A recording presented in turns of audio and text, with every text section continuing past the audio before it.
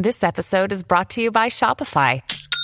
Forget the frustration of picking commerce platforms when you switch your business to Shopify, the global commerce platform that supercharges your selling wherever you sell. With Shopify, you'll harness the same intuitive features, trusted apps, and powerful analytics used by the world's leading brands. Sign up today for your $1 per month trial period at shopify.com/tech, all lowercase. That's shopify.com/tech. Well, howdy there, Internet people. It's Bo again.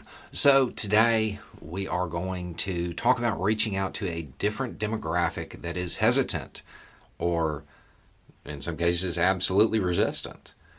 Normally when we talk about it, we're really talking about the MAGA loyal, the Trump supporters who just have bought into that particular information silo. They're not coming out of it. They don't want to come out of it. And that is where most of the effort gets expended. But somebody sent me a message asking about a very different demographic. Those people who are more spiritually inclined in a different way. Those people who are kind of hippie-ish in a way, who are still vaccine hesitant or resistant. Okay? And they sent a bunch of arguments that get used by this group of people, and they're having trouble overcoming them. So we're going to go through them and see if we can't come up with some tactics to hopefully reach people. Okay, so the first one is that those who are hesitant, those are the real critical thinkers, and those that are pro-vaccine aren't. This generally comes from an anti-establishment contrarian attitude, which, believe me, I get. I understand it. The easiest way I have found to reach out to people like this is ask them to describe what they think is happening, but they can't collectivize. They can't use the word they. Well, what they want is for us to do this. They can't use they. They have to be specific about who the powers are, because in many cases they're assigning a motive to somebody they can't even identify.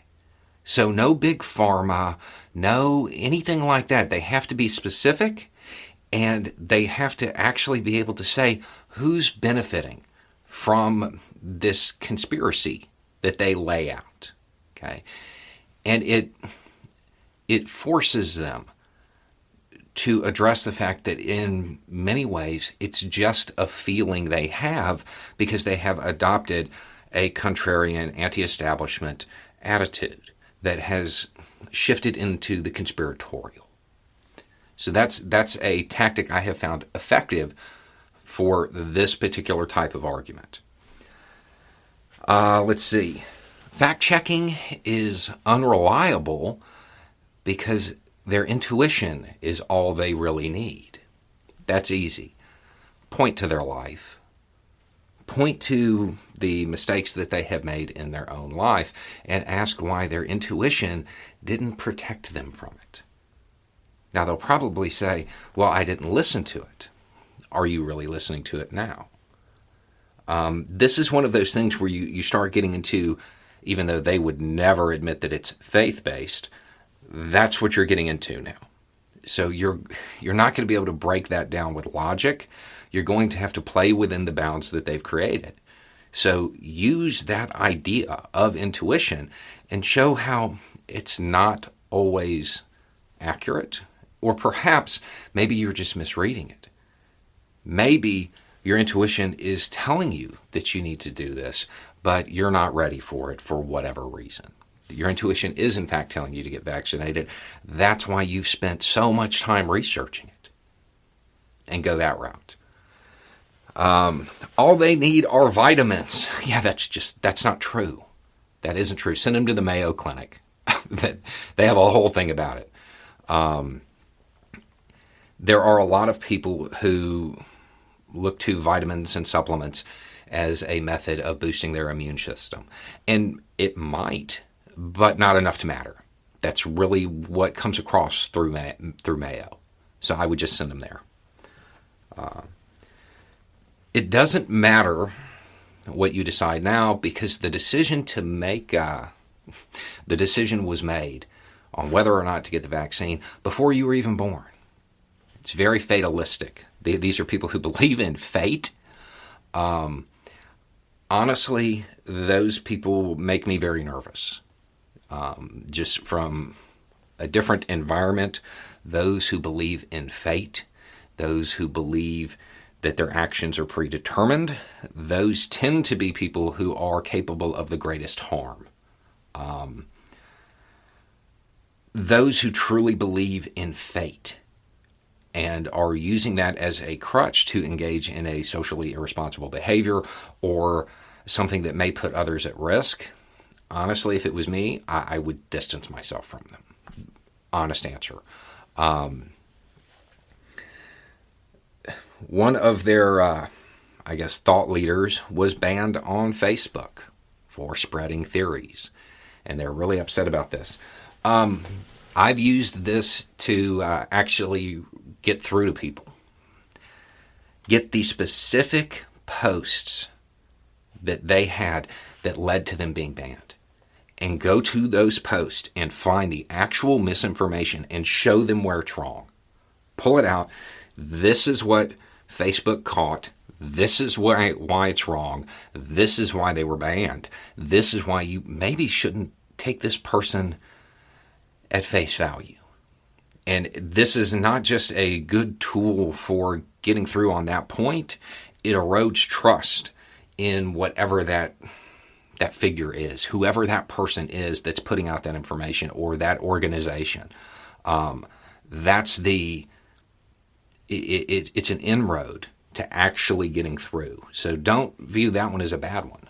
Take advantage of it. Find the specific posts or find their past posts where you can point to and say, this was wrong. And it's demonstrably wrong, and here's the evidence. Because at its core, the reason they would be upset that somebody was banned for spreading this kind of stuff is because they believe it to be true. Show that it's not. And the last one is that masks, well, they're useless. They don't actually protect you. And I've struggled with this because it's really hard to explain to people who are of this mindset that the mask isn't for you. It's to protect those around you. And then, of all people, my kid was like, oh, it's like covering your mouth when you sneeze or cough. Yeah, we know it works. We know it works to protect those around us. It's a custom. It's a tradition. We have done it for a very, very long time. This is just a method of making sure that it happens. Relate it to that, because I would imagine that they probably do cover their mouth and nose when they sneeze or cough. And when you are talking about spiritual people like this, you can lean into the whole idea of, you don't want to harm a bug. You don't eat meat because, it hurts, this animal. You don't want to do these things because you want to have good karma or however. Whatever that particular belief system is, they don't want to cause harm. Wearing a mask is just like sweeping the floor in front of you. It's making sure that you don't cause harm unintentionally. Hopefully those counter arguments can help get through, because this is a demographic of people that kind of gets left out, because most people see them as those who would take these steps. Some of them have spiritual reasons that you'll never overcome. They're just there, and you're not going to be able to get through. And there has to come a point where you're like, well, it's not going to happen. You can't continue to expend your effort.